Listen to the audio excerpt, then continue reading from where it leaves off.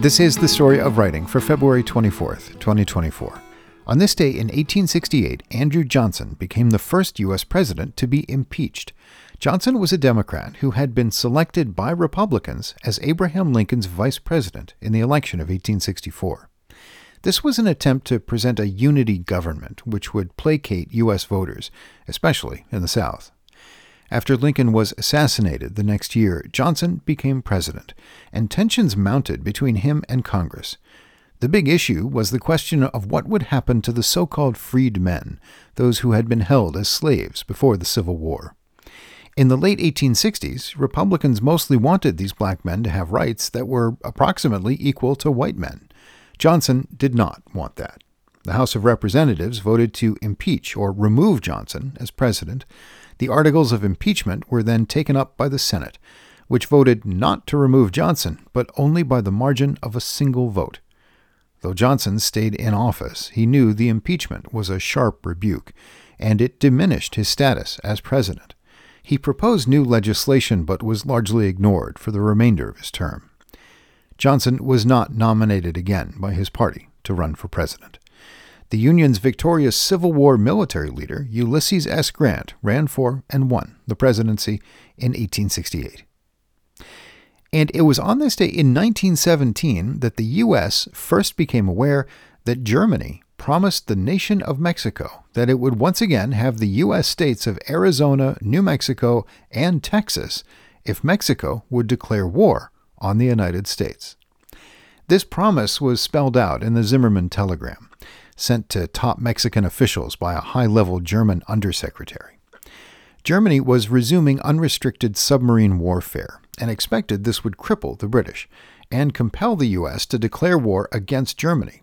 In his telegram, Zimmermann wrote, "We make Mexico a proposal of alliance on the following basis: make war together, make peace together, generous financial support, and an understanding on our part that Mexico is to reconquer the lost territory in Texas, New Mexico, and Arizona. The settlement in detail is left to you." British operatives intercepted the telegram and alerted U.S. officials, who were incensed by Germany's proposal.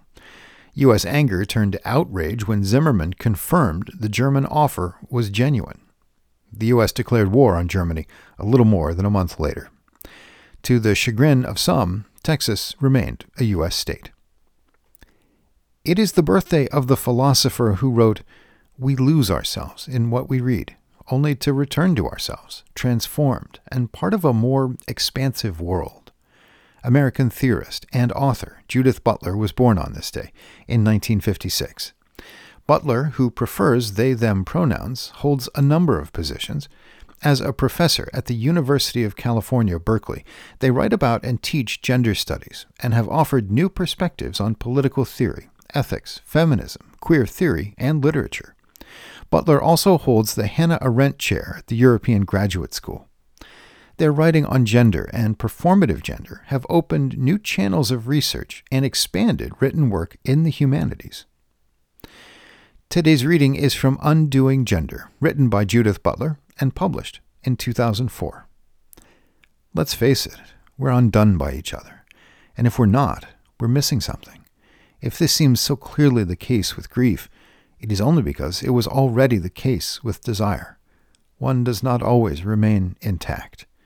It may be that one wants to, or does, but it may also be that despite one's best efforts, one is undone in the face of the other, by the touch, by the scent, by the feel, by the prospect of the touch, by the memory of the feel. And so when we speak about my sexuality or my gender, as we do, and as we must, we mean something complicated by it. Neither of these is precisely a possession, but both are to be understood as modes of being dispossessed, ways of being for another, or indeed, by virtue of another. And that is the story of writing for February 24th. Thanks for listening.